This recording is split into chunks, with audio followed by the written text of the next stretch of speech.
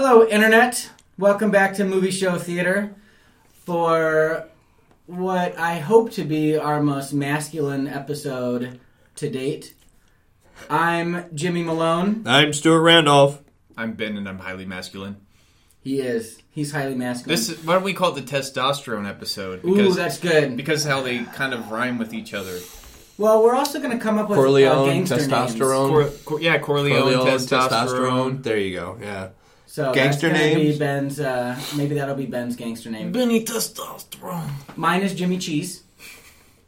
Because it sounds like a cast member from Goodfellas. It does. Yeah. What? How? Yeah. Speaking of which, where do they come up with those names? I mean, seriously.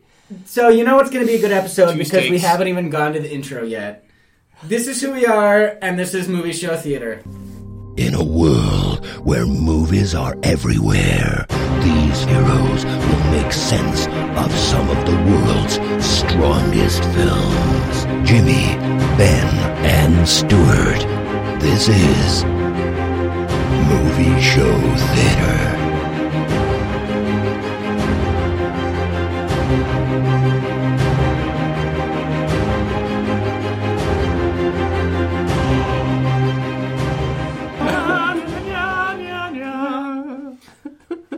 Alright, so I can't remember who came up with the idea for doing this episode, but I think it's probably Ben. It might have been. I don't know. I don't think this one... Unless it was like... Well, I think it was either me or you. I can't remember. Me. I remember I came up with 2 documents, and the most recent one has a bunch of ideas, but I don't think this is my idea. I think it was yours, Jimmy. Oh, you know what it was? I thought either Goodfellas or Casino. And this was a much better idea.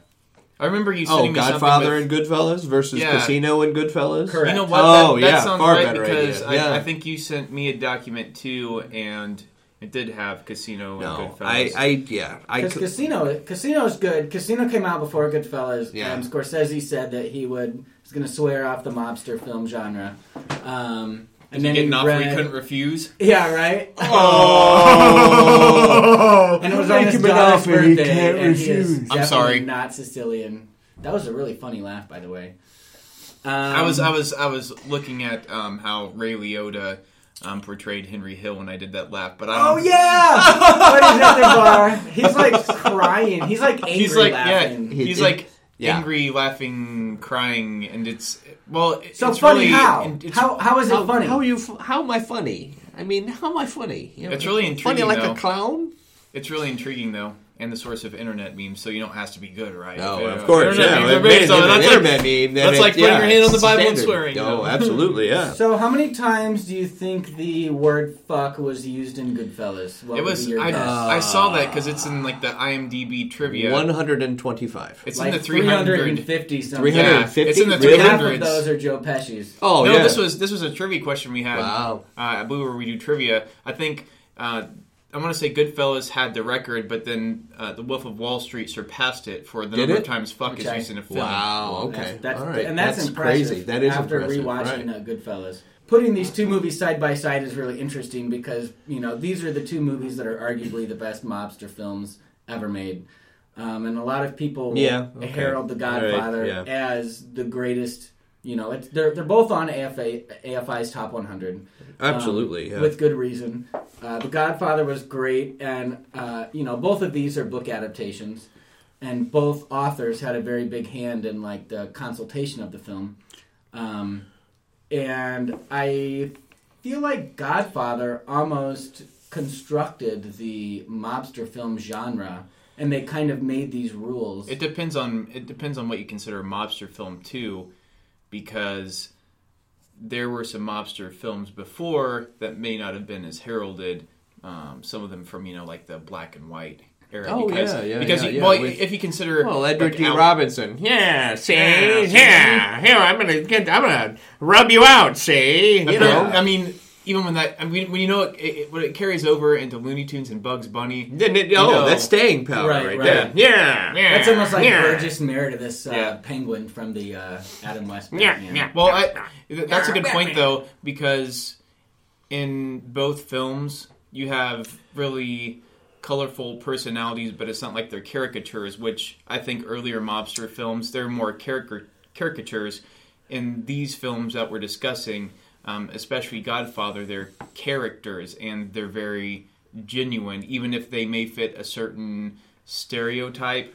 They're living and breathing, and it's almost like you're not looking at them as actors portraying certain roles. You're looking at them as, okay, this is, whether it's Marlon Brando playing the Don of the Corleone family. Like, he's not Marlon Brando when you see him, when he starts talking. Which, by the way, that's one of my favorite. He embodies the character. Yeah, that's one of my favorite movie openings, when you just have. And by the way, that's another cool trivia bit that I looked up. They used like a computer controlled, I think, lens or shot to do that really slow drawback fade out to the nervous man asking for a favor from the Don Vito Corleone. And you can hear both of them talking back and forth. It's just like, you're so thrown into the essence of the film from the first scene, and that's so important, I think, to the way everything unfolds. Such great atmosphere. One of the things... Oh, go ahead. No, go ahead. No, you go ahead. All right. Well, I was going to say, Paramount didn't even want Marlon Brando to be in the movie. Oh, yeah. And they gave Coppola the 3 conditions, and one of them was that Marlon Brando couldn't be paid anything. Oh, yeah, that's right. His last 2 films were Production a flop. nightmare. He was totally unpredictable as far as his personality and lifestyle goes. Obviously, he ended up being paid something. It was very, very low. Didn't he get like a percentage of some kind? Mm-hmm. Yeah. But he said, and that's the thing, this whole film, if you look at the backstory behind just the production, you probably would have thought that if you're looking at the production and knew nothing about this film, just reading about it, that it would be a complete disaster, because Paramount, they were in fiscal trouble. They hadn't been doing so well. They were in the red, and they even sent in somebody to look over Coppola's shoulder in case they needed to can him. Mm-hmm. I mean, actually, the cool thing though about the story is they actually sent somebody in to make the movie more violent. Yeah, right? Yeah, it wasn't violent enough for the studio. Yeah, some of the scenes they were like the scene where Connie's smashing the plates. Oh, yeah. And then Carlo's whipping her with the belt. I mean, that came after the fact when the studio said... Really? You got to add another little element to... Oh, okay. Well, I mean, and it worked out well, too, for them, because they were just looking at financial success. It led directly to Sonny beating the fuck out of Carlo. Well, I feel like it was hard to get an R rating in the 70s. I mean, I know with Jaws it got... there's, limb dismemberment, there's nudity, there's much blood, and the R rating was, you could have an arm getting cut off, and that's fine, but if you have an open mouth kiss, that's going to get you an R rating. So I'm assuming, based on the Mario Puzo novel, that they were going for an R right off of the bat, so it's fucking layer it on. I can't remember that there was a specific film too that inspired them to do that was successful and also somewhat violent, but I can't recall what it was. The release year of Godfather was 1972, so I can't remember what directly inspired them to do that, because I read through several different articles, but that was interesting because well, for one, how often nowadays do you have a movie coming in to intervene and say, "Oh yeah, by the way, more blood, please, more violence, please." Right. Well, now it's more now it's more like you need to make this PG-13 so the kids can watch it. All right, exactly. You need to tone it down so a we bit. can make some bang. Or if it's HBO, they're going to layer it on. But, depends on who's funding it, I guess. Yeah. So both of these movies are well over 2 hours. Absolutely. I think Godfather is 169 minutes. It's close to 3 hours. 3 hours, and Goodfellas is more like, 2.5? Yeah. It's close to 3, so.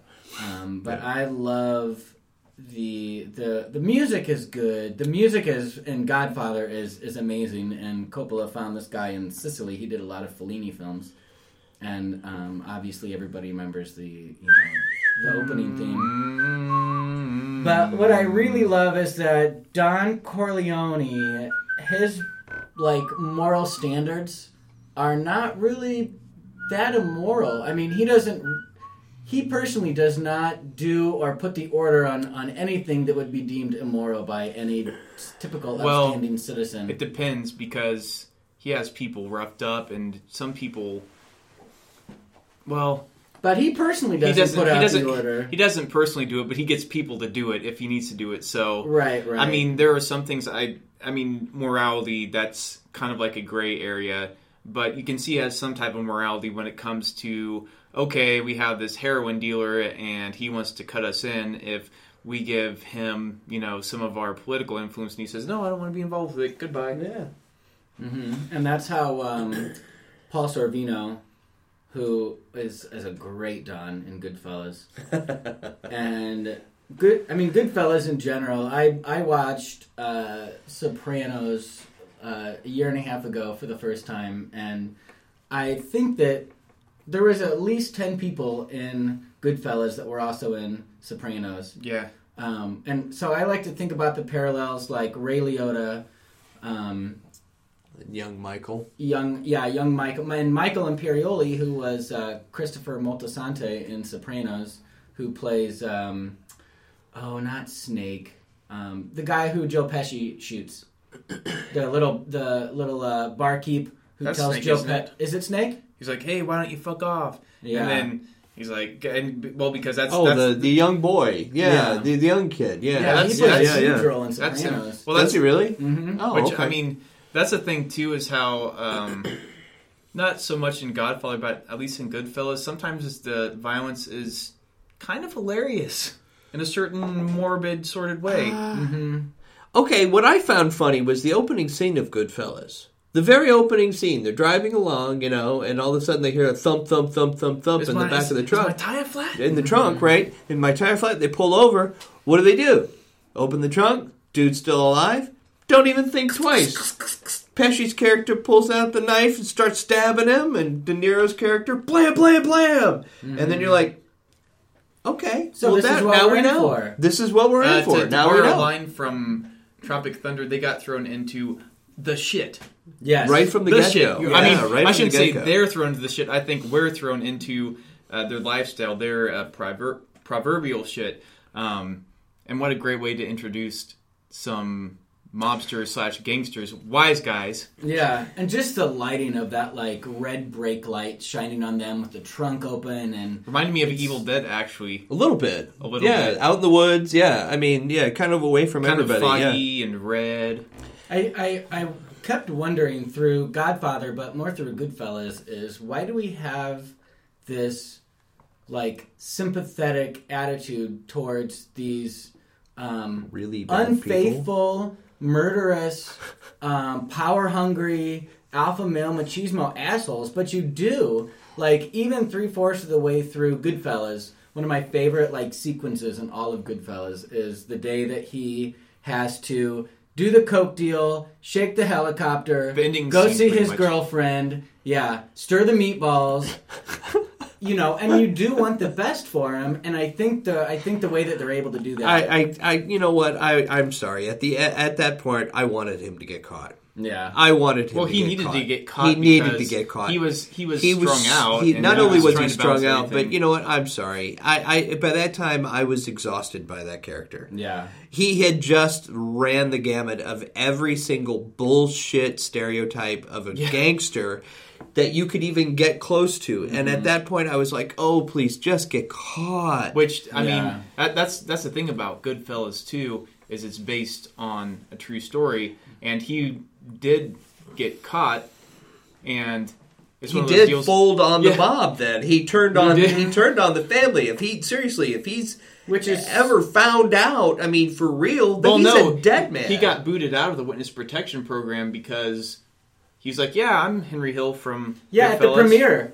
Oh God! Hey, you know that guy in this movie? Hey, that's me. And the witness protection agency was like, sorry, goodbye. Can't do anything for you anymore. Can't do nothing. Good luck storming the castle. Nice Princess Bride reference. Thank you. He's only partially dead. He's mostly dead. I don't know why Miracle Max was from Brooklyn all of a sudden. I don't know. Whatever. Magic. So, speaking of the witness protection and an incredibly anticlimactic ending in Goodfellas. Yeah! What was with... So, I had to go back... Well, it depends on what you consider anticlimactic, because, I mean, there's some action, but you're kind of building up to something, and I guess the last 10 seconds. I know what you mean, because it's like, okay, we have this huge build-up. He's being followed by a helicopter. He's coked out. There's this huge drug deal on the line. He's brought in by the police and witness protection. Yeah, and I think that's the point they're trying to make. And he's thrown into a suburban white bread neighborhood with douchebag neighbors, and he basically is like, now I have nothing. I have noodles and ketchup. Exactly. One thing that's worth bringing up, there's like a pseudo sequel to Goodfellas. I can't remember what it is. It's pretty much Henry Hill's life in the witness protection program. I'll have to look it up on a break. Wow. But I think the word blue is in the title somewhere. I just can't remember where. I would be bored to tears. So the little well, it could be really entertaining too. It just depends on how they do it. That's like, true, hey, I'm going to steal some drugs. Blah blah. Yeah. It's like, no, you're really not. Yeah. No. The little flashback they do when he says noodles and ketchup, grabs the newspaper, looks up, and then it cuts to Joe Pesci shooting the random shots. That's just maybe like a random memory flashback. But I feel like not only in Scorsese movies, but especially in the last frames of a Scorsese movie, it's very intentional. It's not just, maybe this was what he was trying to go for. Right. Like Departed, the very last stills of Departed, or the very last stills of Raging Bull, or Mean Streets, or whatever. It's very planned. So I thought, that's a really weird move to make, to just show Joe Pesci shooting random shots like towards the camera. That was once again, I'd have to look it up. That was an ode to a different film. Was it Great Train Robbery? But pretty much he was saying, I'm paying homage to this particular film through those specific shots.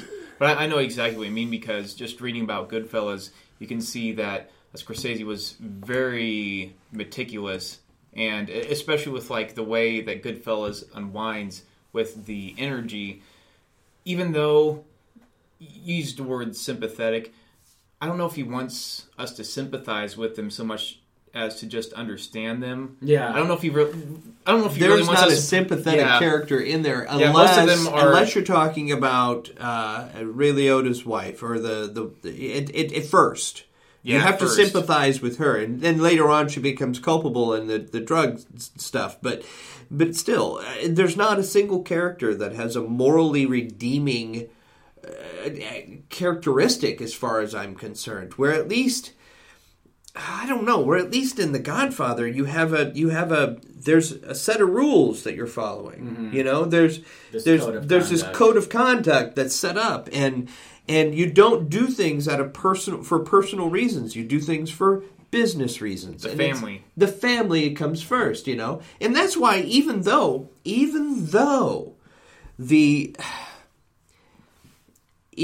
eventually the characters in the Godfather trilogy also become morally reprehensible eventually, you still root for them. I wasn't rooting for Ray Liotta's character. I was rooting for Michael Corleone all throughout. Even through when he ends up, through Godfather 2. Yeah.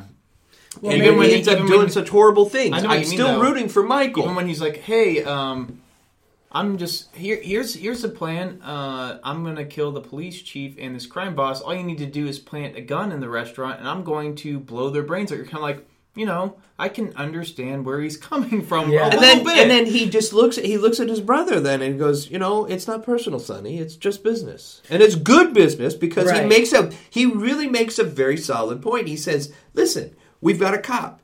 He's not just a cop. He's a crooked cop. He's a dirty cop. He's a dirty cop. He's involved in very bad things. And then he goes a step further. We know some people in the newspapers who would like a story like that, don't we? We could spin this to be in our favor. So people are going to look at this cop and be like, yeah, McCluskey was a piece of shit in the end. Because he was. He truly was. I mean, he was a brute. You see it in that scene where Michael goes to visit Vito in the hospital. In the hospital. And then he comes out because the baker shows up, and there's nobody guarding Don, and there should be somebody guarding the Don. Well, they sent the private detectives away. Yeah, they sent the private detectives away. So he goes out with the baker, who's nervous, and the police show up, and they're like, "Oh yeah, we're gonna arrest this guy, do whatever." The police chief, I think his name is in the film is what, McCluskey? McCluskey, yeah. McCluskey pretty much does a full-out punch, tries to break his jaw, and before that, there's a police officer who says, "This guy's a war hero." Yeah, I know. Because he's a Marine. He's number one. He's not armed. Number two, he's the kid. He's the son of the guy in there. And number three, he's just that. He's a war hero. And I think he's that a Marine, it's important. You see the regalia. You see the different honors that he's got, and you see it on his uniform in the first scene in the film, right, yeah. So, this guy's decorated. Yeah, he's not just decorated some nobody. hero. No, I mean he's done things. I think it's also an interesting comment. The fact that he speaks up against that chief shows that he's not on the payroll. There is an end to this guy's payroll. Cobb, obviously, he's on the payroll because he gets shot in the head twice later. But it's not like he's got the whole police precinct on his on his bankroll. So there is a ceiling to his power. Through Godfather, through Goodfellas, I do have sympathy, and maybe it's just differences and whatever between the whether you feel bad for him or whether you don't.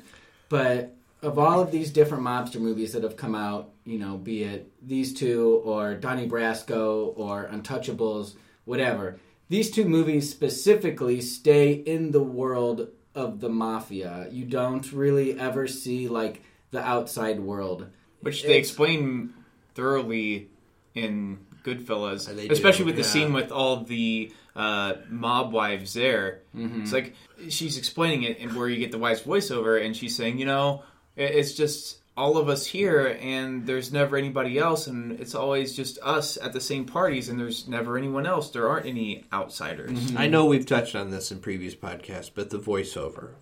Oh, yeah, okay. It can drive you crazy, or it can work. Mm-hmm. And in this, I am not a huge fan of the voiceover. I'm not a huge fan of spinning a narrative without actually showing us what's going on. Mm-hmm. In the case of Goodfellas, I think it does work to a certain degree. It works to a certain degree.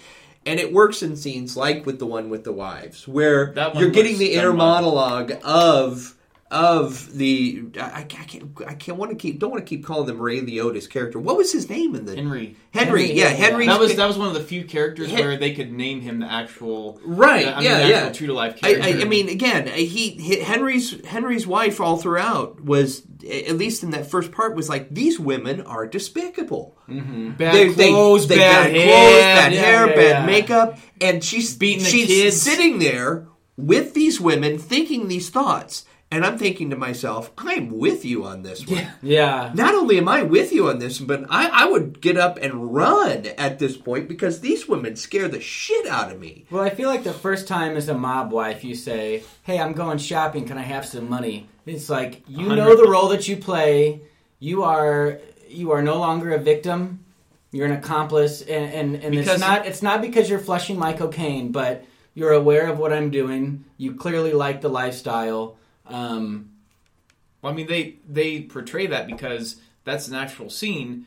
Because she's like, "Oh, I want to go shopping," and Henry Hill has like a wad of 100s, just like just handing these bills to his wife. Is like, "Oh, that's not a big deal. I just gave you like $1,000 to shop." I know. I mean, I think there's even a specific line that's a voiceover where she says she does like that aspect of the lifestyle. You think? And that's going back to the sympathy thing.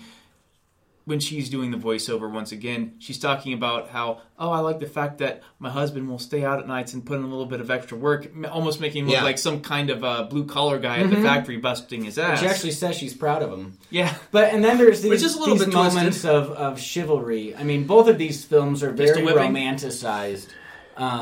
Pistol whipping? Pistol whipping. Oh, yeah. Well, I mean, that scene, I love the scene right after they get married when...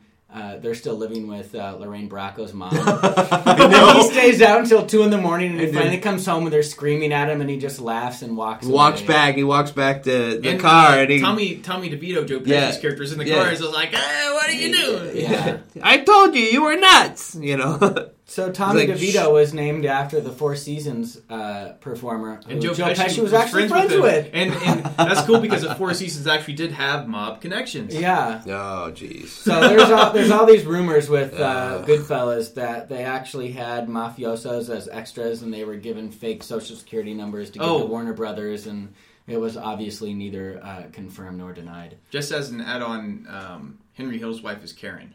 Yeah, Karen. Thank you. I kept on getting in my mind Karen confused with Henry Hill's mistress of sorts that comes into play a little bit later. Mm-hmm. When there's she sucks. The intervention with Jimmy, not the Jimmy on our podcast, but Robert De Niro's character Jimmy and Paulie, who say, you gotta go back to Karen. Yeah. I mean, seriously. Paulie is such a great counselor. Oh, yeah. I know that... So he didn't want to play the Don. Paul Sorvino did. Really? Why not? Because he didn't feel like he could fit that role. He didn't think he didn't think he had an enemy. He didn't think he was cool enough. He's like, I'm a family man. But I think I know the story you're talking about. Like he was torn over this role. He's the perfect person for the part, because he does not believe he should be that part. And he was like torn in real life. And then he like looked at himself in the mirror and he had this expression on his face. Right. He's like, now I know I'm perfect because I gave himself goosebumps and he was like, all right, I'll do that. Yeah, because he's torn. Because you can't... Oh, yeah. That scene he slaps Ray Liotta, that was totally imposed. There's a lot of it. Okay. Well, that's one of the most interesting things about Goodfellas is that Scorsese encouraged them to improvise, and the whole...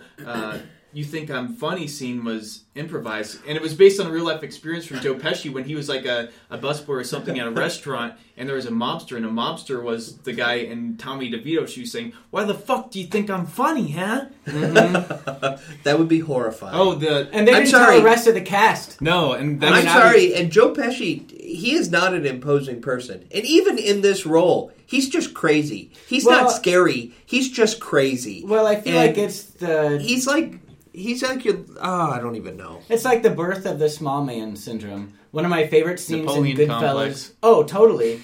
Even though Napoleon was average height, but that's all right. Never mind. Without describing what scene I'm talking about, I'll just say this. Now go get your fucking shine box. Yeah. That scene was awesome. It's like, dude, just shut your mouth. Yeah. You're gonna die. It's just the pissing contest, this alpha male machismo bullshit facade. It's like... You can't just drop it. The problem is that DeVito character has no control. Right. Well, neither does Billy Batts, because look at what happened. Well, true, but... Neither of them have any type of rationale absolutely. that we would consider rationale. Absolutely they don't. I mean, and that's really what was Henry Hill's downfall. I mean, that's what got him into... If there's a character you could parallel with DeVito in Godfather, who would you pair him with? Sonny. Definitely. They're both hotheads. They're both hotheads. Mm-hmm. The difference is, I think Sonny's smarter than the DeVito character. At least a little bit.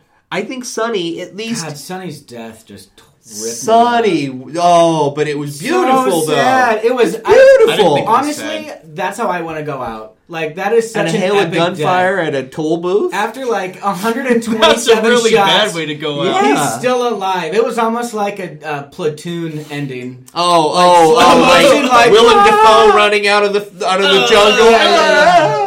Tropic Thunder did that best. Why don't we take a little break? Okay. Gather our thoughts. I'm going to heat up the oven. Bitch it. Pizza. And we're going to put the mailman in it.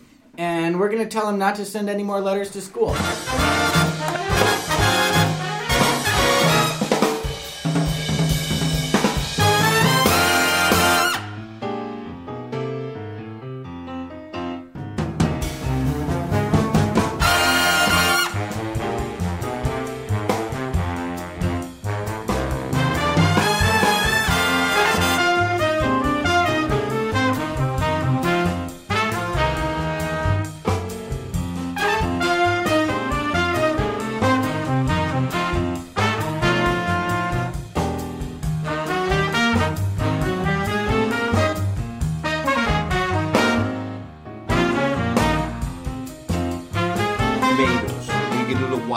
You never know how many guys you're going to be cooking for, so you get more wine.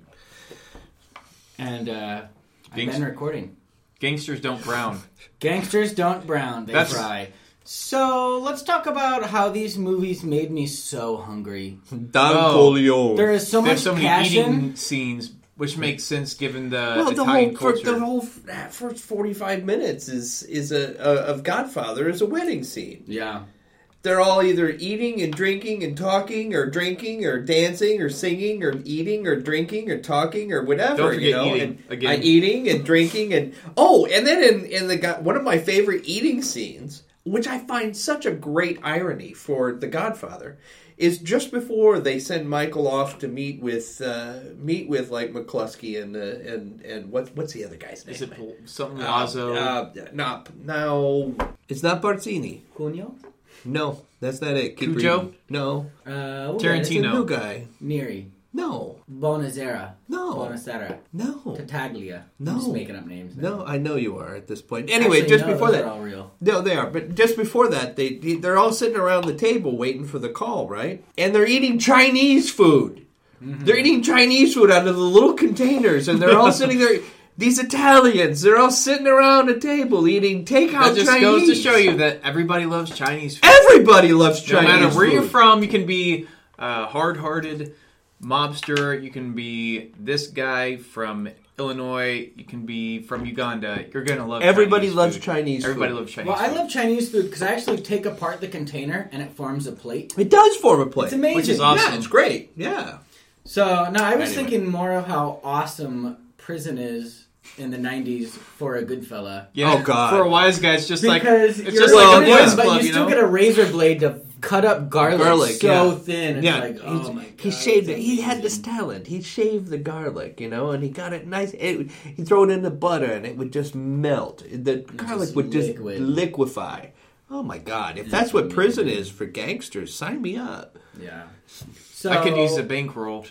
I'll be honest. No shit. I think anybody the wads could, really. of money that they cart around in Goodfellas. Especially when we're introduced to Jimmy, it's just like his thing is he comes in with like a wad of 100s. He just like keeps on handing the people like, oh, here you go. You gave me some chips. Here you go. Oh, yeah. You drink. Here you tuck it into their pocket. You're like, hey, tuck it in the pocket, right? So the two scenes in Goodfellas. Well, really camera techniques, but the tracking shot with the Coca Cabana was a happy accident. Oh my God, it was so good. I noticed it when they actually filmed it, but when... Are you talking about when they're introducing all of the gangster characters as they're walking through that originally? When Henry and Karen have one of their first dates. Okay. And it's like a 4-minute tracking shot, and it's just so fluid, and it just moves so smoothly through the kitchen, through the back of the nightclub. That's right. Hey, how you doing? Yeah. You're always here. Always take, and it's like it's heaven for a gangster, and it's like Henry is that's the very peak. Far before his fall from grace. Oh, geez, that's when he was at his best, if you really want to know. Because if you think about it, he walks into this place where there's obviously a line outside, a line of people all the way around the goddamn block. VIP in the club. He opens a door, walks down, as you said, that tracking shot where it follows him back through the kitchen and out into the... And the maitre d' at the front doesn't even question, oh, you're here. Oh, we got a table for you. Oh, right up front, as a matter of fact. The guy, I don't know if you caught this as you're watching, the guy goes, we've been waiting here for how long? And he just walks right in, I mean, you'll get a table, don't worry. And then, of course, he set the table right up front. And at that point... But everything just happens so... It's so smoothly. Right. It's the fluid. Guy just has the table ready and... what do you do? I'm in construction. The most masculine job you can possibly... At that point, if you're Karen, don't you have to think... That's a red flag. That's a red flag. You got to think. That's a red flag. Well, and that's what I mean. Anything after that, I don't feel bad for you. If she's used to the guys like the dude from across the street who eventually gets pistol whipped brutally. Oh God! Then you kind of forgive her a little bit. I mean, and the voiceover when she said, "When your boyfriend gives you a gun that he just used to beat up a guy across, whatever it was," I kind of liked it. It was a turn on. You knew right then and there, she's a bad seed. She's a bad seed. It's romantic. And here's the thing, too. During the shoot of Goodfellas, Ray Liotta's mother died of cancer. So he used his anger for certain scenes, and that was one of them that he specifically picked out as, I was totally pissed off. I mean, and you could tell from that scene, he literally looked like he was going to kill somebody. He had the gun in his hand. He's just taking the gun and just slamming it against the side of this guy's face. So that really does. And the sound effects too. It's obviously not. Well, the Foley that artist movie has nothing to do with special effects or any of that. But nothing really fancy going on. They do put a lot of effort into like the subtle, like the Foley artist. The guy that makes up the sound effects. He did great. It is so brutal and it is cringeworthy. Yeah. In Godfather, I'm thinking of the scene where Sonny beats that man in the street. That's Carlo. Carlo, he beats Carlo down in the street. Yeah. Which took a lot of takes, supposedly. He what? It took a lot of takes. Which took a lot of takes, supposedly, and tons of extras. Yeah. But there's some very obvious phantom punches there. I mean, we're not gonna... in that scene? Absolutely. Yeah, like 2 feet away from the face, phantom punches. Right. I know what you mean. I mean, it happens in almost every movie. Oh, sure. Especially like action movies, which we're not talking about. But, it's just like, there wasn't a real punch there, so they had to throw in a sound effect to make it seem like there was a real punch there. Right. Yeah, but where Godfather kind of lacked in that Goodfellas. And I mean, there's quite a variance between 1972 and 1998. Absolutely. Was it 98? It was way earlier. It wasn't 1990. Oh, yeah, no, it was 1990. Yeah, it was 90. It was 1990. It was 1990. Which both films still have scenes where there are instances of over-the-top violence. I think Goodfellas, it's more prevalent. But with Godfather... I don't want to say it's more effective, but... I think it is more effective. Well, okay, over-the-top violence for The Godfather. All right? Pull over, I gotta take a leak. Mm-hmm. He gets out of the car. Wide shot. Boom! Right in the back of the head. Oh, you won't see Paulie no more. Right? I mean, leave the gun, take the cannolis. It's an epic scene. It's an absolutely epic scene. That's about as violent as it gets. Mm-hmm. With the exception of, poor Luca. When Luca gets his hand pinned to the bar and then... He gets strangled from behind with the garrote. How about the guy that takes the bullet to the eye? At the very Mo Green? end when the 5 Mo Green. heads are Well, no. Mo. Actually, you know what? That was one of the scenes I wanted to bring up because I remember my lit teacher in high school. This is such an awesome story. She showed us that scene from The Godfather as a highly effective use of juxtaposition. You have... Michael's nephew being christened, and he's saying, yes, I renounce the acts of Satan. Yeah. Well, he's having the Dons of New York killed. It was beautiful. That is overall like one of those scenes you think about it, just like gives you chills thinking about it. When you see it, you're like, this is, I mean, you can say that perfection isn't attainable, but that scene was perfect. I rarely use that phrase, but that scene was perfect. You couldn't have done it better. No, there's no way you could have done it better. No, it was. And it sets up though. That particular scene sets up how Michael is going to run his family. He has this code of honor. He has this sense of right and wrong, but it's definitely not what the normal everyday person's sense of right and wrong is. You know he is capable of anything at that point. Absolutely capable of anything. Well, I mean, and here's a thought too. If you had the power, what would you really do if you were in the situation where the husband of your sister was beating her and he had done it multiple times? Yeah, you'd get rid of him too. Oh, yeah. Oh, yeah. Well, and it's like, you feel so much for these characters. It's like, you want him to be hurt. I mean, you don't want him to get a second chance. I was shocked that he didn't kill him. I was shocked that he didn't beat him and then kill him.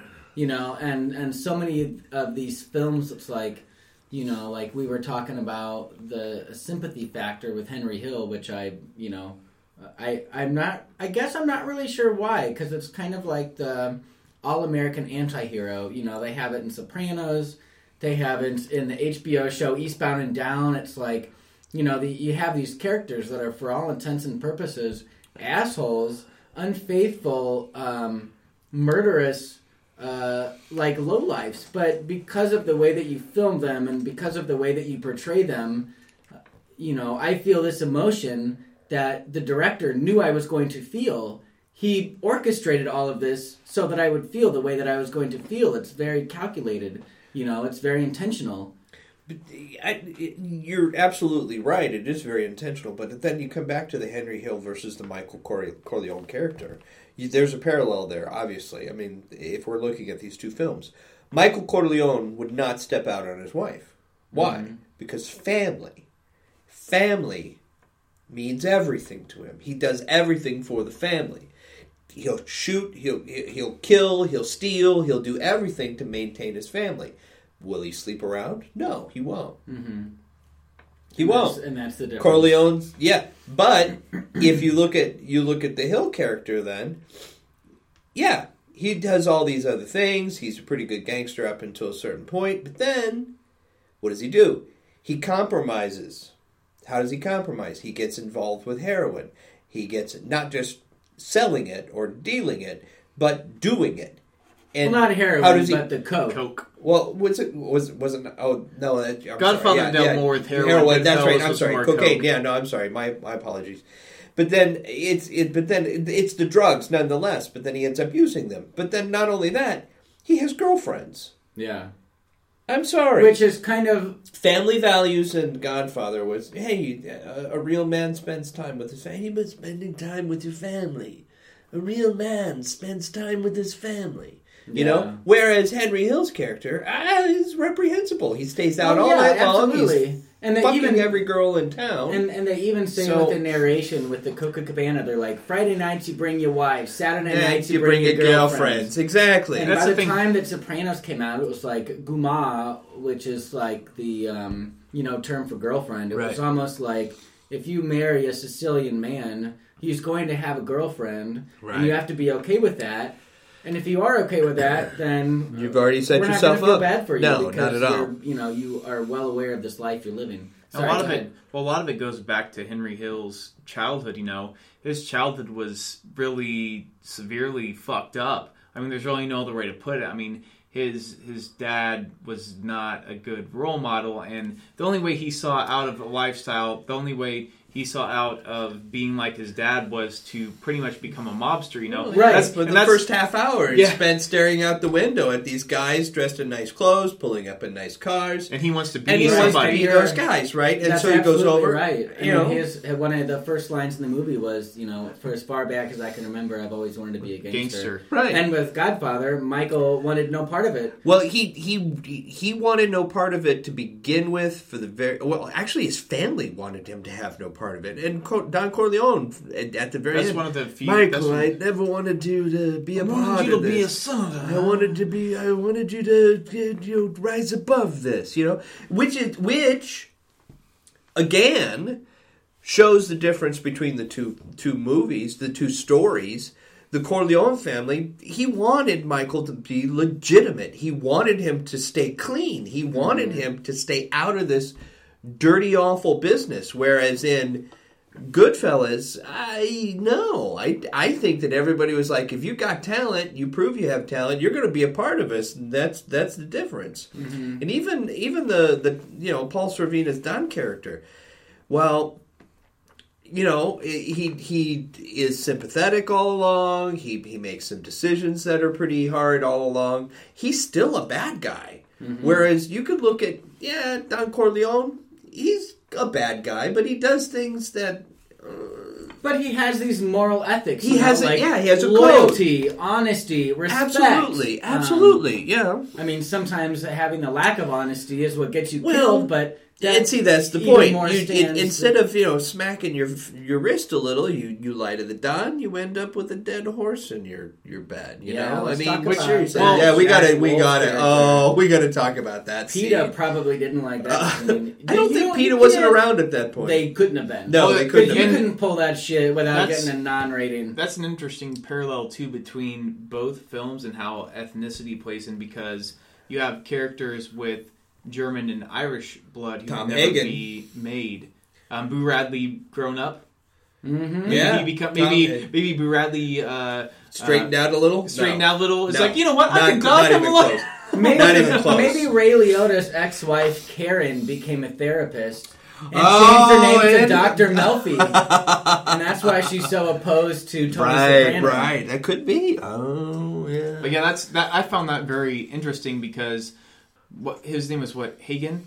Tom Hagen, yeah. Tom Hagen shows up and says to Waltz on behalf of Johnny Fontaine, you know, this guy really, really needs this part in this film, so you better give it to him. And he's like, oh yeah, I know you guys. You know, I'm gonna brush you off. He's like, no. Jewish fuck. Yeah. Like, no. You're. Oh God, what's the super racist? Like super racist. Very racist. Very racist. But the thing is, he says, no, I'm German Irish, and I'm a lawyer, and I only represent one client. That's right. Yeah, I'm gonna fly back and tell him what's going on because he likes to hear bad news firsthand. Right. Yeah. You're like, this guy's in for a world of hurt. The perfect reaction, though, to that after Waltz wakes up and finds his horse's head in this bed, the very next scene is Don Corleone going, meh. You know, he just makes a little shrug and a look away. It was perfect. It was the best visual. I don't give a fuck. You fuck my family, I'm gonna fuck yours. Because Johnny Fontaine is his godson, and Waltz had, in a previous scene, been describing his thoroughbred horse, who he was going to not race but stud. Stud, of course, yeah. So he wakes up with that stud horse. That stud horse's head in his bed, and there goes his extra however many dollars, which he doesn't need anyway. The dude has a mansion, right? And he's also an asshole and a reprehensible character because you could tell that he was taking advantage of young female talent, not just young female talent, illegal young female talent. Yeah. Well, that was really interesting. That they're like, how do we get to the soul of a man who has $1 trillion? And there it is, right there. I mean, yeah. So with both of these movies, one thing that I always love to see is like tension and suspense, specifically out of the horror genre, because suspense is synonymous with horror and thrillers. A lot of times. Psychological thrillers, definitely. These movies are neither. So I'm thinking of Godfather.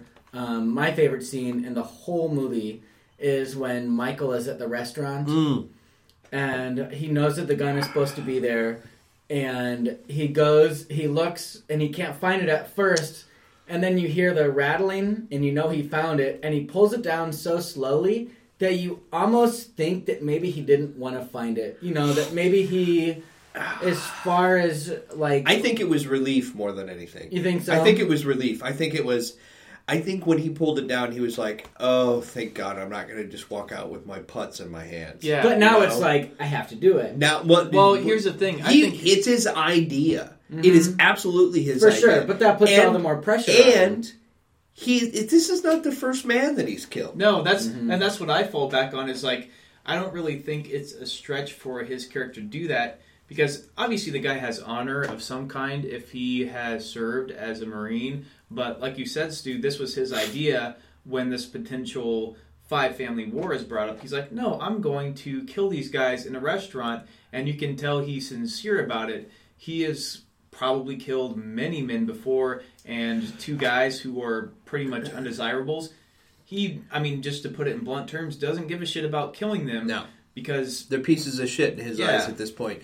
There are 2 men who don't have honor. His enemy in the war had more honor as far as he was concerned, and he still killed those men. And one of those men broke his jaw, which... McCluskey. There's some bad blood there. There's not just bad blood, but yeah. And it's... I love it that it... when he goes back to that scene, I love it. He goes, I got to take a leak.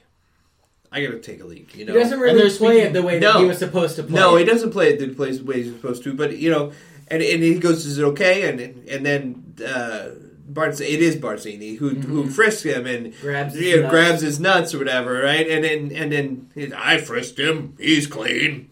You know, because they frisk him in the car on the way. Right. Like, I mean, he's like, "Oh, we're going to Jersey," and then they do. Oh the yeah, quick- they the do whole that weird U-turn and dodge break. that. Yeah, It's like, they just want to make sure they're not tailed. Okay, that makes sense. Yeah, but yeah. The way McCluskey dies, I think, is hilarious. I found it really, really odd. Because he gets shot first, like, in the throat. Yeah. And he goes... and then the second one was in the head, which causes him to convulse and slam his head down on the table, causing everything on the table to just rocket into the air. Yeah. Now, if you're another person in that restaurant at that point in time... It doesn't matter what directions that they gave to Michael at that point. No one is looking at him. Oh, yeah. No one is looking at him. Don't make eye contact. Don't make eye look contact. away. Don't look away. And then as you're walking, you just drop your hand to the side and drop the gun. Mm-hmm. And he does just that. But it doesn't matter because everybody's eyes are focused on the fact that this guy just did a headbutt on a table and broke it in half. But you go eat at a restaurant where mobsters are known to frequent. Well, and, you have to figure. I really love this little cute scene. Yeah, we're doing Godfather. I shouldn't say cute. I really like the badass scene with Clemenza and Michael, where Clemenza's kind of explaining to him how to fucking shoot a gun. Oh, yeah, in the Not basement. to shoot a gun, Not but to shoot do a an gun. assassination. Yeah, right. That's Because what he it was is. in the military. He knows how to shoot a gun. Yeah. He's like, no, this is what you need to do. Which Stu touched on a little bit, but it's like, no, you know how to kill a man, but this is killing a man in New York, in public, in a restaurant, so this is what you need to do. Yeah. And Sonny was like, no, this isn't shooting a guy from, half a mile away. This is right up between the eyes. Bada boom! Right there. Which he apparently got that. What he does. Which the actor apparently, that's James. Is that James Caan? Yeah. James Caan got that phrase because he was like hanging out with mobsters at the time for the role. Bada boom! He's like, bada bing! Yeah. So that's where he literally got that, which is awesome. Which is the name of the strip club in Sopranos. What is? Bada Bing? Bada Bing. Is it really? Yeah. I have a confession. I have never watched Sopranos, Neither but have I didn't have HBO while it was on. I mean, and I just You have will never enjoy started it more for it. Will I? Yeah. Okay. Well, All right. I already I'll know have to how, go back and watch I already it. know how it ends. Well, I know how it ends. It ends in darkness. It just fades away, and you don't know how it ends. But it's still worth No, the, it's not. No, it's not a cop It out. kind of No, is. it's not it kind a of cop-out. isn't. It's hard to say without seeing again, it. it's a romantic thing. It's the journey that makes the difference, not the ending. Not necessarily. Well, it depends because I had this discussion actually yesterday because the topic was Stephen King. And I said, I'm a huge Stephen King fan, and I will defend him till the end. But sometimes his endings frustrate me so much because the premise is great, the characters are great, and he has such great build-up. He has all these great plot turns that make sense. The characters are developed, and you get to the end. Oh, this evil clown is a giant spider. It was not a giant... Okay, well, you know what I mean. I know what you mean. You know what I mean. But still, it's... Okay, back to Godfather. I'm pretty sure the best part of my day was two men arguing over the ending of Sopranos with two men who have never seen Sopranos. Isn't that just amazing? That's very entertaining. Okay. All right, whatever. It's worth the journey, I promise you. Even knowing the ending. No, I understand. I have it. Yep. Well, Donna has it. Well... So that means... You guys still got some of my books, so I'll just take it right now. Yeah, I'll get that too. Okay, so the other part from Goodfellas that is one of my favorites. So we were talking about the suspense. And the scene where Karen meets with Jimmy without Henry Hill knowing. Right. Oh, yeah, because she thinks she's going to get whacked, which she may very well be. She totally was going to. And she started to take that walk of shame. Well, that's the thing you don't necessarily know. I think it's pretty implied that she was gonna get whacked. But that's one thing that's never brought up in the film. That's one thing that's never brought up. Do you ever see a female get killed? You really don't hear or see it. No. This is true. But it's in her mind because she's so part of the culture at this point. So I think, it expresses her paranoia to a certain degree. And it does really look shady because she goes and there's just like these dudes in this really dark looking closed down shop where she's supposed to be, was it coats or dresses or something that she's supposed to get? Go down at the end. Go down to the end. Well, that's the thing. Just make a right there. No, just go right there. No, that's all right. I'll do it some other time. That's the thing with the Jimmy and he character. stands there and watches. Even after she drives off, it cuts back to Jimmy, and I feel like that's when I knew like he was planning to have. Yeah, well, that's the thing. And I think it's ambiguous, obviously, but with that character, there are certain things where Jimmy's asking you specific questions about certain events, and when he does that, somebody's going to get whacked. Was he going to have her killed? It's possible, but I like the fact that it's not set in stone, so you're left questioning as a viewer. Maybe he was just testing her to see what she would do. You never know. But that's what I like because it plays into the complications of and it was the so mobster suspenseful. Culture. Yeah. As she's walking down, you're like, oh my god, at this point, we're an hour and 10 minutes into the movie. Who knows what could happen? Anything can happen because that's the thing with both films. Anything can happen. Like nobody really is safe at any point. You've already been taken off guard several times. I have to retract a comment I made earlier. Okay. About Michael Corleone. And I feel bad about that. Shut up. Stu's never wrong. You just shut up right now. I said that he would never cheat. Technically, he's not cheating. But because the wife in Sicily. The wife in Sicily. Yeah. Okay, let's be honest. She's a baby. She's a girl. She's not a woman. She's not a woman. She's not a woman. She's what? Maybe 17? That's the impression I got. She was in like maybe somewhere between 15 and 17. Yeah, I mean, she's young, she's beautiful, but she's obviously so young. And innocent. Oh God, the innocence there just falls off of her, right?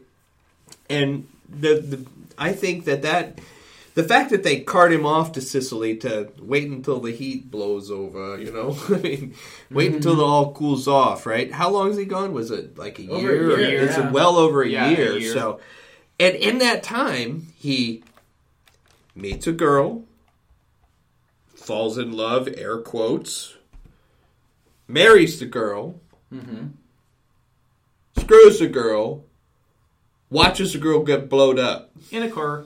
Yeah, that was supposed to. It be was for all him. it was supposed to be for him, yeah, and it all within that year, and then he comes back to Kay, who it makes you wonder if at some point did they have a conversation about Apollonia? Right, sweet Diane Keaton. Oh God, she looked great in this film too. I mean, this was before her turtleneck phase. Yeah, this was before the turtlenecks and the flop. Well, she had some floppy hats in this, but this was one of her first roles, obviously. And seriously, she in this, she's the true innocent in all of this. Even through all of the Godfather films, she doesn't become a Karen sort of character. Mm-hmm. She doesn't.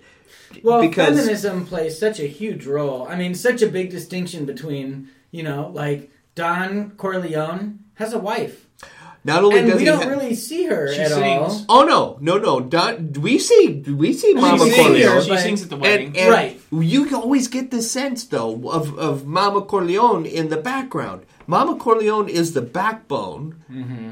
She is the other leg of this family. She's almost like the Deus Ex Machina. A little bit, but still, I mean, where Don Corleone is the face of the family, she's the one. It almost makes you think she's running things behind the scenes. She's at least running the family as well. The thing that she's probably doing is running the family as just a family. Oh, truly. She's taking care of all the things that need to be taken care of when all these people are coming to the Dawn. Connie, for instance. Yeah. Connie. What a freaking train wreck is Michael's sister. She probably, the way you probably don't see from the film is she probably was a wild teenager, and that's the reason why she's winding up with the guy she's with Carlo, and then as you watch the next film, she's with another jag, and it's just one bad decision after another for Connie, until finally at the end of the second film she comes back to Michael and it's like, take care of me, Michael. Michael, basically. Take care of me. I love you, Michael. I'm sorry, and this sort of thing. But again, Mama Corleone all along is seeing this, and she knows this is going on. So, and I think it's also funny, and this goes back to talking about the siblings of the Corleone family. Sonny, on Connie's wedding day, Sonny's banging a bridesmaid in an upstairs room up against the wall. Oh, Sonny! And that's the thing is, and she's not even that good looking. No. I mean, she's kind of homely. Well, it's the 70s. Nobody's really that good. Here's the thing, though. I think a lot of good films relate back to an Ernest Hemingway quote where he's talking about stories, and with stories, they're like an iceberg. The ones that work well, you have what's on the surface that you see, and there's like that's 20%, right? And below the surface is 80%. Right. So in your mind, when you're watching a great film with really fleshed out characters, like with Connie and probably even with Karen, you don't see Karen doing a whole lot in the film, but you think to yourself, who's really running the household when Henry Hill is out, trying to put these deals together, hijacking trucks, hanging out with this boys, drinking all night. But I don't see lines. Karen's not exactly the same as Mama Corleone, because Mama Corleone's established. Mama Corleone's established. Karen's not established. But then when Michael and Kay are together, Kay has nothing to do with anything. Kay's all focused. She's kept in the dark. She's kept in the dark, and all she wants is her kids. Michael, did you have Carlo killed? No. Don't ask me about my business. No, Okay. Last scene in the movie. One time I'll tell you. One time, and he looks her right in the eye and lies.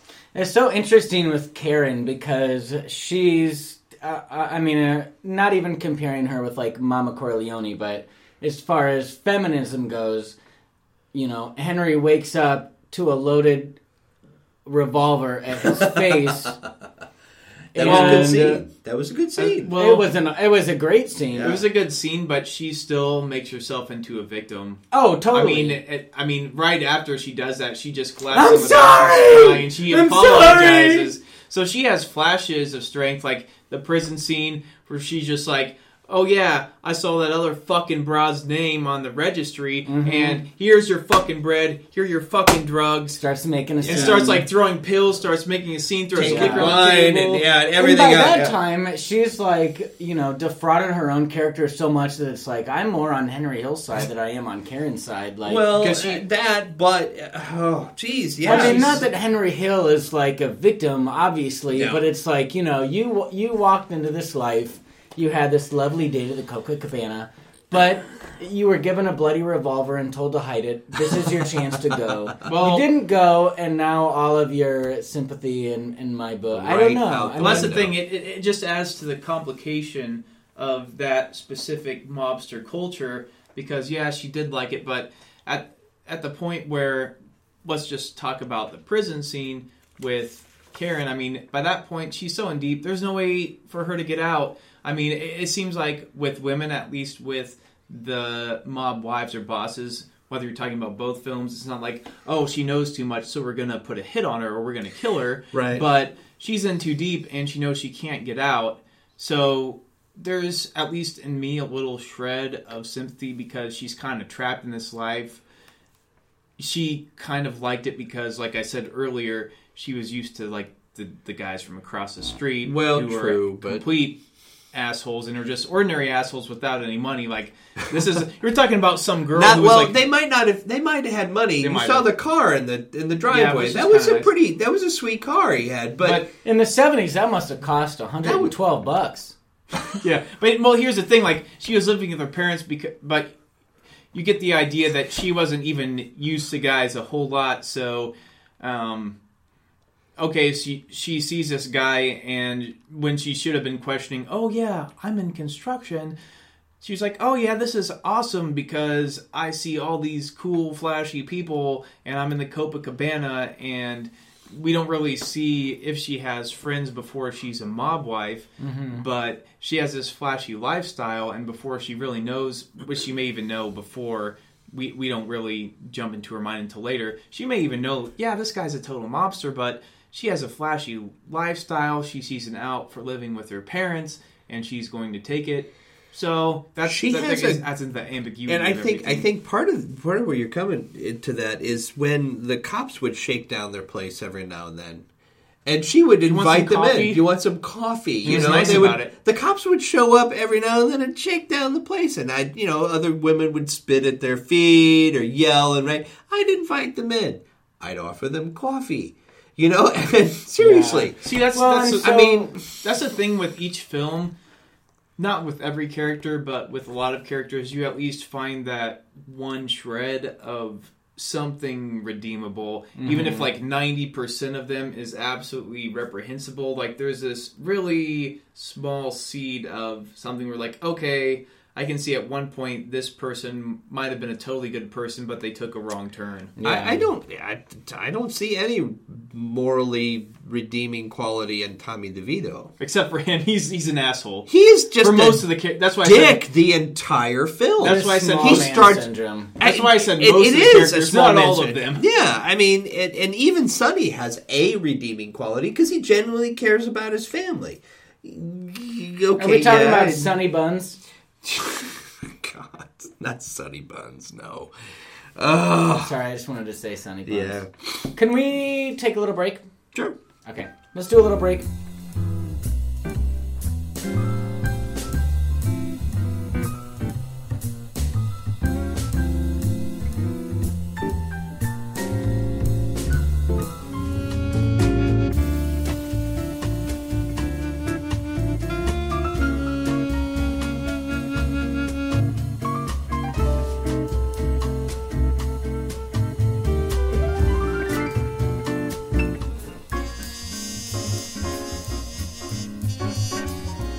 Anyway, as we were talking about Mortal Kombat, there's that scene where Reptile... Oh, sorry. I thought we were talking about Johnny Cage because Johnny's kind of an Italian name, you know what I'm saying? Oh, my God. You know what I'm saying? All right, so we talked about the scene with the Steadicam tracking shot. That was awesome. The other camera technique that I loved is when Henry met with Jimmy Conway at the restaurant after Henry kind of knew that he was going to have to rat everybody out, and everything has been blown out of proportion. The people shit have been has killed. Gotten real, right? The dead couple in the pink Cadillac. What was his name? Was it Morris? The guy, the wig guy? Oh yeah, Maury. Maury, yeah. And they had that Layla. The Layla song playing with the pink Cadillac. Actually, one of my favorite scenes. I loved the pink Cadillac scene where they're both dead inside of it, but also the wig commercial because they got a guy to shoot and direct that who had directed a commercial similar to that one. Oh, which is awesome. So disturbing. It's so authentic though. And that the wig commercial totally authentic. where he's jumping into the pool. Yeah, my wigs won't fall off. Yeah, and I was kind of surprised that they guy's didn't totally kill annoying. Maury. Oh God, yeah.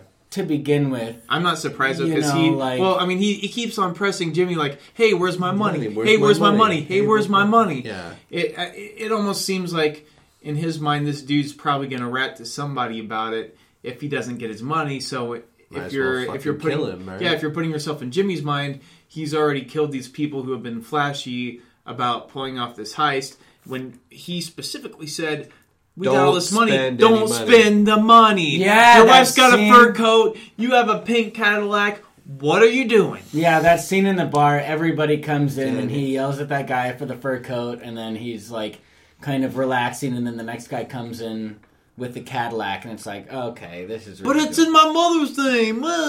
Yeah, so they're at the restaurant, and they've been this restaurant scene has this has been a location for 3 or 4 times in the movie, but this time it's a little bit different because Jimmy is paranoid and he's got sitting, his glasses on. He's got his glasses, yeah, and he's sitting where he can see everybody walking in, and they do this. They use this technique that Hitchcock used. Well, actually, Hitchcock invented for the Birds, or for Vertigo. I'm sorry.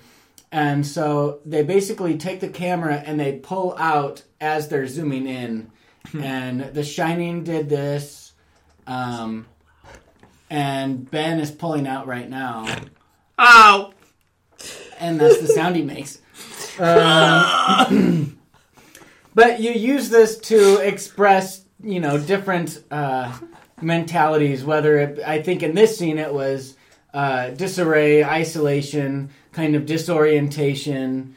Shit is getting real, and well, that's the thing, because Jimmy is asking for the first time ever Henry Hill to go take part in somebody getting killed, because Henry Hill generally doesn't take part in that. He's never asked to, I guess you can say literally, kill a person or take part of it, to whack a person. Like, he's taken part in certain, like intimidations, like when he first initially goes down to Florida when he serves his first stint. Right. Like when they're going to feed the guy to the lions, and the guy they're intimidating, his sister happens to work for the FBI. It's intimidating. It's Bad not luck there. Yeah, it's not we're gonna go whack a guy. It's right. We're gonna beat him until he does what we want him to do. Right. So it's just, that specific scene you're talking about, Jimmy. It's suspicious because you get that perspective from the camera, but you also get the sense of, okay. Jimmy is saying, I need you to go back to Florida again, where we ran into this trouble, and we need you to kill a guy. Yeah. Which had never happened before. It comes, way out of the blue. Right. And the whole scene is narrated. Yeah. And I think that you gather from the narration that Henry is sensing his own hit. Oh, absolutely. He's never going to come back. He even says, I'm never going to come back from this. Well, and, he has that whole beautiful monologue where he's explaining that your murderers will always be smiling at you. They will be giving you money. You will never expect that they will be killing you. Right. And so, and that is a scene that is before the scene with Jimmy and Karen, when Jimmy gives Karen, a stack of cash and he's saying it's going to be okay. Just walk down this alley for a while. Just walk down this alley. That's a parallel to Godfather, like with the funeral scene. Hey, there's this meeting.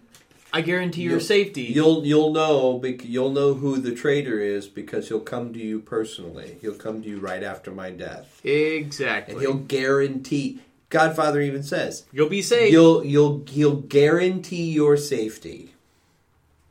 So I really like Don Corleone's reaction to Sonny's death. And I feel like it's a very alpha male. I mean, he cries. He's sad, obviously. Yeah. He has a very appropriate reaction, but he says, I don't want vengeance against my son. Whether he means it or not. The fact that he says it, that's telling. That's very interesting. Well, that's the thing, too. And I think that links up with the scene later where Don Vito is about to die. He never wanted Michael to be a part of the mob life. And when he's crying, I don't think he's just crying for Sonny. I think he's crying for Michael, because he realizes with Sonny gone, Michael pretty much has to run the family now. Yeah, because nobody else can do it. Definitely not Fredo. No, Fredo. Oh, we haven't even talked about him. Fredo has to be sent to Vegas. We haven't come back to Fredo at all, ever. Well, Fredo. Actually... I'm smart. Which is part of that's part of a great scene too, because Michael's talking about moving the whole family out to Vegas and buying a casino, and that's where Mo Green comes in, right? Introduced, and Fredo is his subordinate, and Michael is like, "Hey, Mo Green, my family wants to buy you out." And Mo Green's like, "Do you even know who I am? You guys are weak in New York. I've heard everything, and you can't buy me out." And Michael's just like. He's just sitting there, and he's relatively stoic. Calm. He's stoic, completely stoic. And then at that point, he's just like to Fredo, "Don't ever go against the family again." Mm-hmm. Which is a setup for the second film, where unfortunately Fredo does just that. Mm-hmm. And then in the second film, it's been a while since I've seen the first Godfather and the second Godfather.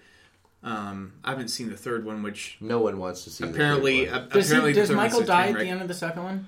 At the end of the second one, no. Michael Corleone is a continuous. In the second one, does Robert De Niro plays a young Vito? Young Vito, okay, that's which is brilliant. Yeah. Oh, it's brilliant. Which you don't absolutely brilliant. Al Pacino and Robert De Niro are obviously pitted against each other, in the cinema world, but.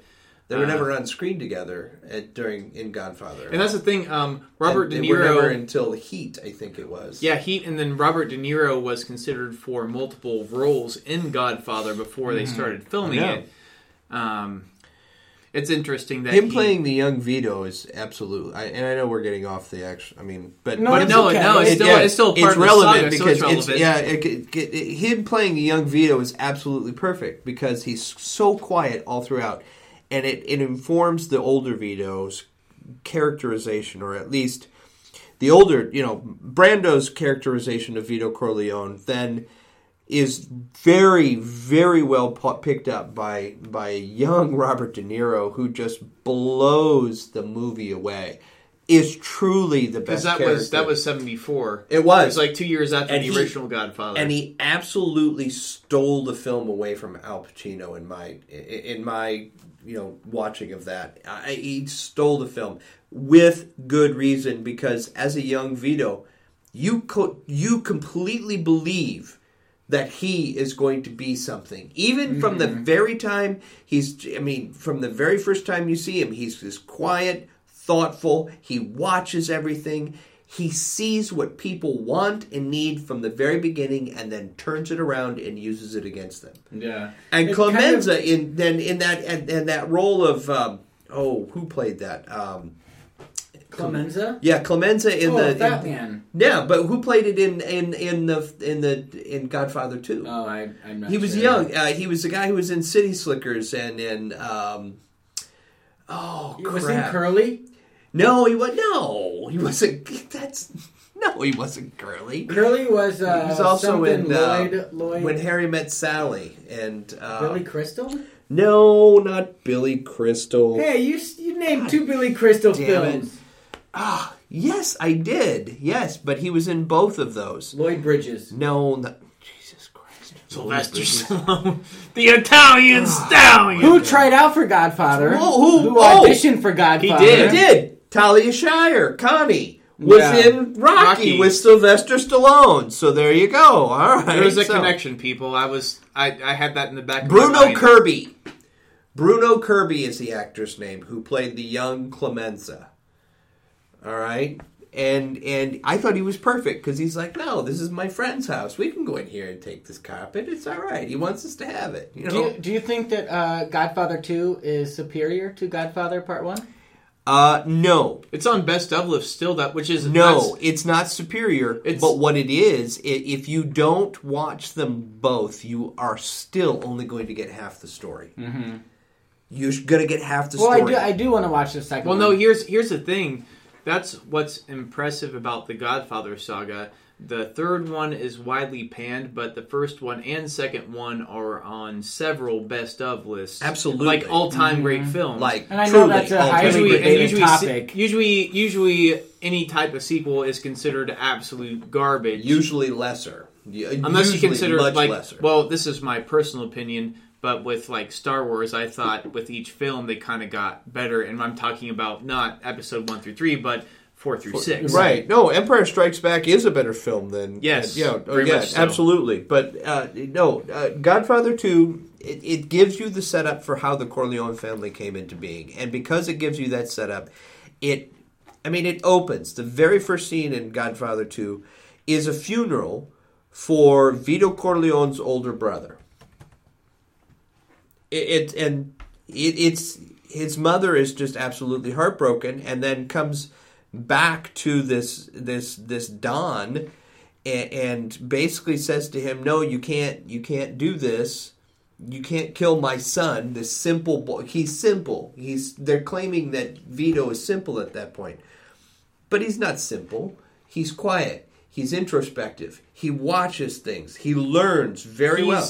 If you're using the word simple, it can be taken more than one way. Absolutely. He's almost simple in a good way, because he, as far as morals go, is almost black and white. He's like, these are the things we can do, these are the things we can't do, and if we get this offer, we will refuse it because this offer is not within my moral code. So heroin buy, drug deals buy, you stay away from the kids, you stay away from the schools. I'm not going to have this. Right, exactly. It carries all the way through, and made. Vito Andolini was his name at that point. Before he got on the boat, he was thrown on the boat to America and then spent, I don't know how much time on the, Staten Island or whatever it was where they came in. And then they said, Vito Andolini from Corleone. Your name is now Vito Corleone. And the legend was born at that point, right? So makes you wonder how many other people lost their names when they came to the United States. Which, I mean, even though the Godfather... What do you want your name to be? Pick a name. Well, no, that's the thing. Even though Godfather is fictional, I mean, that really did happen. It did happen. With people absolutely. who came into Staten Island, they would be meeting with these immigration authorities who would then rename them, and then... they're going to the mainland, and at that point, they're pretty much their whole family is renamed from that point, based on what an immigration officer has to say, which is very interesting. Well, that's when I watch a movie and I know for a fact that it's based on real events, because you don't have to have any sort of documented evidence that your film is based on real events to say. This movie is based on real events. At the beginning of Fargo, it says based on a true story. Totally not. Totally you don't not. have to pay a fee. Don't really care. You don't have to research any documents. But you just don't. Goodfellas, Henry Hill, Robert De Niro was calling Henry Hill, the real Henry Hill, quite a few times during Goodfellas to ask him what would I be doing, what would I be wearing, how would I be holding my cigarette. What would he do when he had a cigarette? Yeah. And so Martin Scorsese insisted on, he tied every single tie on every single actor for every single scene because he needed it to be right, Well, sure. Well, that makes sense so too, I because he was even very methodical with the soundtrack, because with certain scenes in certain years, he would not play anything that came after that certain year. Yeah. So he wanted it to be very, very, very authentic. I mean, with the score or soundtrack, whatever you want to consider it, I don't think there was anything that was, there might have been some original music, but for the most part, he used songs from that I mean, it shows a passing of time. The way that Godfather, which I really appreciated this, I love the old school graphic of the spinning newspaper. Oh yeah. George Lucas. Cool. Yeah. George Lucas. He did that part. THX 1138. He did that part. He did that part, and he highly encouraged Francis Ford Coppola to do this film too, just because the film you mentioned, Jimmy, had kind of put the in the red. Yeah. So he's like, "Hey, you should do this film for lots of money." Yeah, especially when Michael goes to Sicily. And they do, a year goes by, and they did the whole. They haven't aged a lot, and so the movie viewer might not know this, but so they use the spinning newspaper, and they use a lot of fade-ins and fade-outs, which historically signify a passing of time. Right. And so by the time that Michael actually comes back, you're like, oh, okay, yeah, it feels like it's been about a year. That's cool. But. So yeah, I love that. I feel like Goodfellas is. It feels like a more accurate portrayal. Maybe it's the narration. Maybe it's the anticlimactic ending. It doesn't seem like a traditional Hollywood ending. But so this is really weird. That Godfather Part 2 came out in 1974, 2 years after the first one, and then Part 3 came out in 1990. Yeah, it was a huge jump. Which is insane. They wanted more money. They wanted more money. I'm sure largely due to the poor reception that it got. And, maybe to the fact that side by side, they say Godfather Part 1 and 2, we don't know which one is better, and then 16 years later, the third one comes out, and obviously that's kind of going to be mocked. Cash grab. Yeah, I mean, exactly. If you have a series, I mean, these days with Hollywood, I mean, they're not even trying to mask cash grabs. But at that time, when you make a sequel that comes out 14 years later, I mean, people are trying to play off the name. Like critics and the viewing audience is probably going to hone in on that more than they would like a regular film that was even original that wasn't a sequel. And they have two pretty solid films if you're considering Godfather 1 and 2 to have as a basis for their criteria. So when Godfather 3 comes out and they're like, wow, this isn't good, they're going to be extra pissed off. Yeah. They're going to be extra pissed off. It's just like, well, I mean, even with the Star Wars films, Return of the Jedi was what, 1983? Yeah.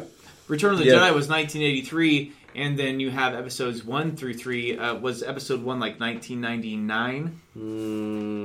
I don't remember. I don't remember either. But even if about that. That's the thing. You have these classic films, and you can even present a trilogy of films, and they're classic, and you come out with something even 20 years later, and you are possibly polluting a saga. Okay, people are going to go there. I know. I'm not. That's what I'm just going to. I'm relating it back to Godfather. I know. What I'm saying is, people are going to look at it with very critical eyes and saying, you know what, with this one, it was absolutely unnecessary, and you're polluting the saga.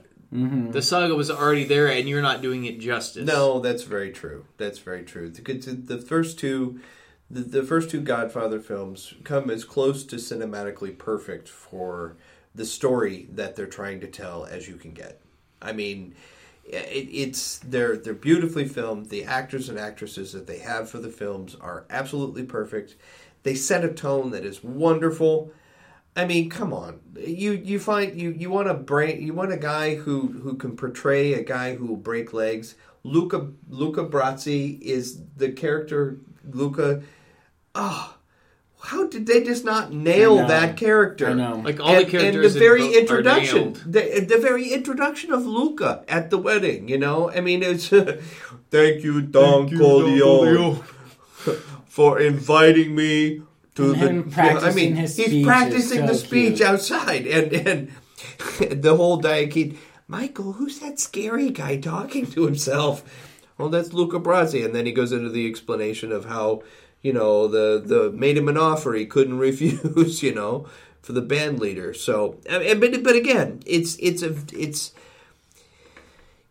perfect timing, perfect characters, perfect actors for these roles, and I really think that and where Goodfellas, in my opinion, falls short, and it's unfortunate because. Even though it's critically acclaimed, I mean, it absolutely is listed in one of the best films, as far as best film lists go or whatever.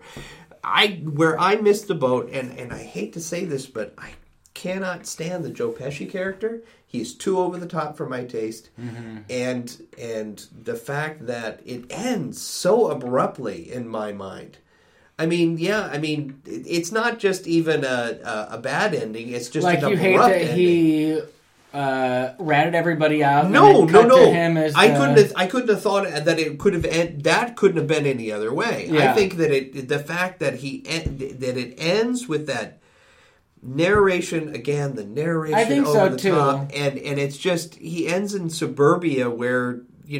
Spaghetti like and ketchup. Like he should be shot or really, something. There should be some sort of a wrap-up, That's the thing, though. I mean, it's based on real-life events, so as a director, from Scorsese's point of view, okay, am I going to make this jive with this film that I'm making, or am I going to make this reflect real-life events? That's the thing, like, with Pesci's character... That's a difficult choice. From what Henry Hill, like, the actual Henry Hill said...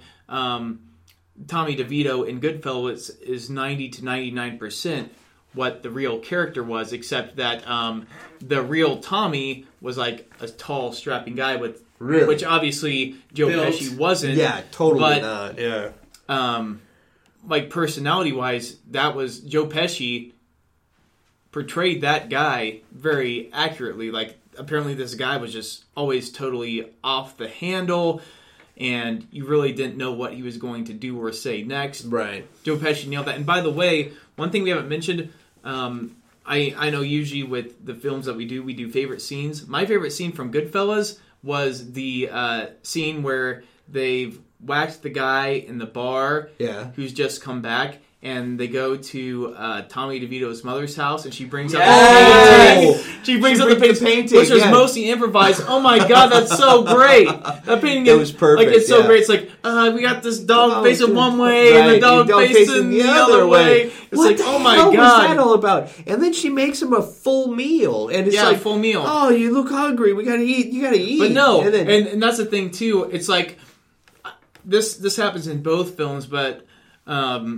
In Goodfellas and Godfather, it seems like they both very accurately portray how the old world influences how both families, all families, act when they're in the United States. Like, these guys show up on a whim, they've killed a guy, and there's a guy in their trunk, and the mom doesn't even care. She's like, "Oh, hey, I'm going to make you a full meal right now." He's not even dead at that point. He's not even dead. Yeah, he's almost dead guy. He's got a meat cleaver holster. Shoulder holster. Yeah, it was like, well, no, he says, "Mom, I got to borrow this." Is that I got to borrow this. I got to borrow this. Which was also improvised. Like, that's a beautiful thing about my two favorite scenes from Goodfellas, like the "Why do you think I'm funny" scene, and then the dinner scene with the mother with the paintings. Like, both of those were mostly improvised.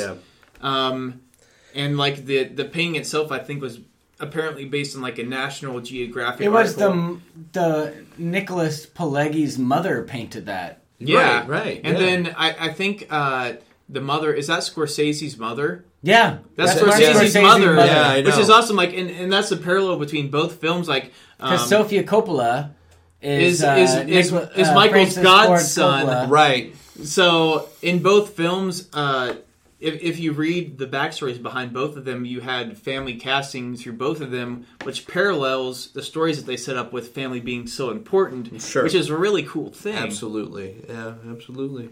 So the two things that I really liked that we haven't mentioned yet, and there's not many, one where Jimmy tells Henry when Henry and Karen are kind of butting heads.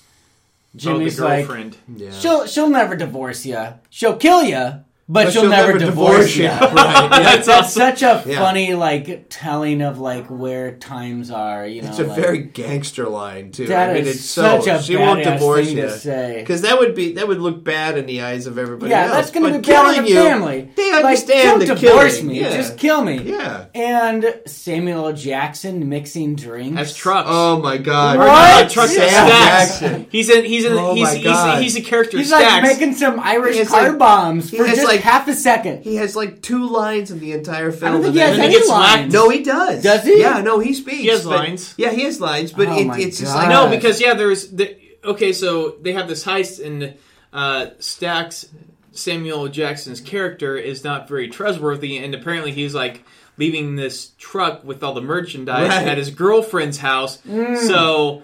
They come to his house, and he's, like, saying all this stuff. He's putting his pants on. You were supposed to get rid of the truck. Yeah, and then they're just like, bam, bam, bam, bam, and they kill him. Now go get your shine box. Yeah. Sorry, I'm just pushing that.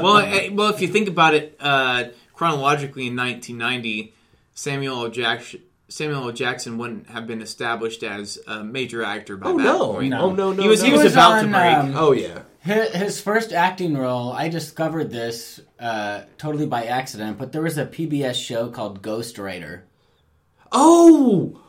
I remember he played that. Jamal's dad. Oh! There was like one token black guy, and his grandmama that he stayed with was a mail carrier. Oh, and there was one episode that he was Jamal's dad. Oh, wow. And he was like, Jamal, get down here! And then that was it. That was his line. Samuel L. Jackson went on to star in every single fucking film released after that point, and it was great. Yeah. It's almost as stereotypical as like any movie that Bernie Mac's in. He's got to say, "What the hell's wrong with you kids?" Everything that he does, he's got to say that. God. So, do you have anything else to say about either one? And we can always come back. You know what? No, I know, but the guy, it's obvious where I lean on this. I prefer The Godfather over Goodfellas, and it's more. I think for me, it's I like the storytelling better in Godfather. And Godfather is one of those films. It's kind of like with I don't know, Shawshank Redemption or any other film that gets overplayed on TV. If it's on, I have to stop and watch it. Always. If it's on somewhere, I have to stop and watch it. I might even record it just because I want to stop and watch it, you know. And it doesn't even matter. I could start in the middle. I could start towards the end. I could start wherever. I'm going to enjoy watching it at that point because I know what's come before. I know what's going to come after. And I think that it's I don't know. I'm hard pressed to even think of other films that I could do that with, you know. But again, it's one of my guilty pleasures to do that. So, Benjamin. You know. I don't know, like if somebody put a gun to my head and said, "Hey, you're gonna swim with the fishes. You gotta pick between Godfather and Goodfellas." I really don't know if I could make a choice because even though you have the mob/mafioso background with both films, they're still different in their own ways. You know, Godfather to me is more literary in the way they develop the characters. It's slower to me in a good way. You know, they have 3 hours to work with, and the characters are fully fleshed out. With Goodfellas, even though it's still at 2.5 hours plus, it's still more quick hit, jump cuts, high energy the whole way throughout. I would be hard pressed to make a decisive pick between the two because to me they're so different. What reflected to me with both films is probably more of like the family element and how complicated it is. We have two similar characters between Paulie and the Don Vito Corleone, who's like, I don't want this contemporary influence of drugs to influence our family, and they're trying to look out for everybody, but at a certain point they will turn their backs on people who are in their family who aren't doing what they're supposed to do. So for me, with both films, which are obviously in the which are in the film canon, you can talk about them. We could probably make a 9-hour podcast and almost not add anything to what has already been said. So for me, I just enjoy them both for what they are. Mm-hmm.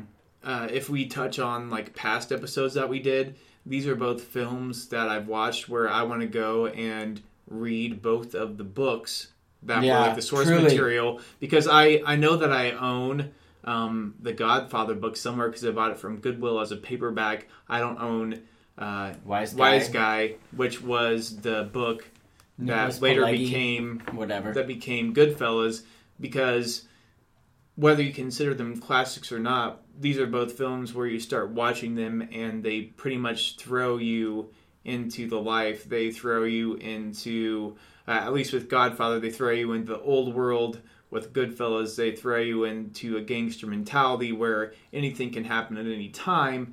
And in a good way, both films keep you off balance. They keep you guessing. And comparing, a Godfather 1972 and Goodfellas 1992, what's coming out now, if there's a gangster influence, we've had Public Enemies with Johnny Depp, not really all that great compared to what we're discussing right now. I mean, there's obviously been a standard set with Goodfellas and Godfather, and I really appreciate the fact that these movies even exist with characters who are unsavory characters who are sometimes portrayed to be irredeemable, who have that one kernel of good. And I think that one kernel of good, no matter what character we're discussing, is probably what draws us in, because we're thinking to ourselves, these films are unpredictable. Are they going to do something good? Is this mob boss going to order somebody to be killed? Or are they going to prison? We don't know. Somebody could be arrested at any time. Yeah. Somebody could be killed at any time. And with both of these films, with the way the characters are portrayed, with the way there's close attention to atmosphere, we just don't know what's happening next. And that's what really draws me to any film that's great and draws me back for repeated views. I know earlier we did a segment where we did short reviews, and I was talking about VHS. I'm sorry, but the films we're talking about now piss all over films like that. Mm-hmm. Sorry. No, yeah. Of course. It's interesting you brought it in a comparison, and this, I know we're wrapping up, but I have to bring this up. One of the things that's interesting about Godfather, the story of Godfather versus the story of Goodfellas, in Godfather you never really got a sense that anyone was ever afraid of going to jail. Pretty much. No one was ever afraid of that, whereas in Goodfellas, that was a legitimate reality for them. Sure. They could go to jail. From the very beginning, when the kid gets picked up for selling cigarettes out of the back of his car. When everyone's yelling, he got you broke his cherry. You broke his cherry, right? So, and from the very beginning, the cops were not as solidly on the gangster side in Goodfellas as they were in The Godfather. You had to be more worried about getting whacked in The Godfather than you did about going to jail. Whereas it was a legitimately equal fear, I think, in The Goodfellas. And we didn't touch on this, but Jimmy DeVito's death. When he gets offed at the end, he thinks he's going to get made. And what happens? He gets a bullet in the back of the head. He gets a bullet in the back of the head. And they even explain it further. It wasn't just a hit that got put on him. They shot him in the face so his mother can't see him with an open casket. Yeah, and in real life, intentionally. And in real life, I don't think they ever really discovered him, like his body. No, they didn't. Yeah, they didn't ever discover his body. They didn't, and I think that's the main difference between these two films is that Goodfellas is such a cautionary tale. I mean, there's certainly parts in the film when you might walk away and think, oh my God, what a life, like the tracking shot that we discussed, but I guess I'll jump in here. Between these two films, I prefer Goodfellas. I'm a huge Ray Liotta fan. Anything from Narc to Goodfellas to Blow. I actually met Ray Liotta at Leaves and Beans in Peoria Heights. No kidding! I worked at Leaves and Beans coffee shop for like 2.5 years, and for about 15 years he dated a girl that lived in Peoria. No shit. So during the holidays, you could see Ray Liotta in Peoria because... When was this? 4 years ago? No! Oh, how did no! I miss it? Oh, no! I swear to God, man, he walked into my coffee shop, and I thought, God, this guy looks so much like Ray Liotta. Gave me goosebumps. I served I made the shit out of his coffee. He had super flushed cheeks. I thought this guy is a little bit drunk. He didn't tip me anything. I didn't even really try to make conversation with him. I wasn't like, oh my God, I love your stuff. Because I just thought, I bet everybody tells him that he looks like Ray Liotta. On him, right? So I gave him his coffee and he walked away. And the owner came down, who was like a total, like, power-hungry cougar female type. And she's like, was that Ray Liotta? Did he come in here again and I missed it? And I was like, that was seriously Ray Liotta? And she's like, yeah, look. And he like drove off in an Audi. Which actually, that's an Audi is kind of humble for somebody who probably has a bankroll that he does. Yeah. Depending on the Audi, I don't know. It depends. He probably doesn't have a huge bankroll. I mean, he's a working actor. It depends on what he did with his.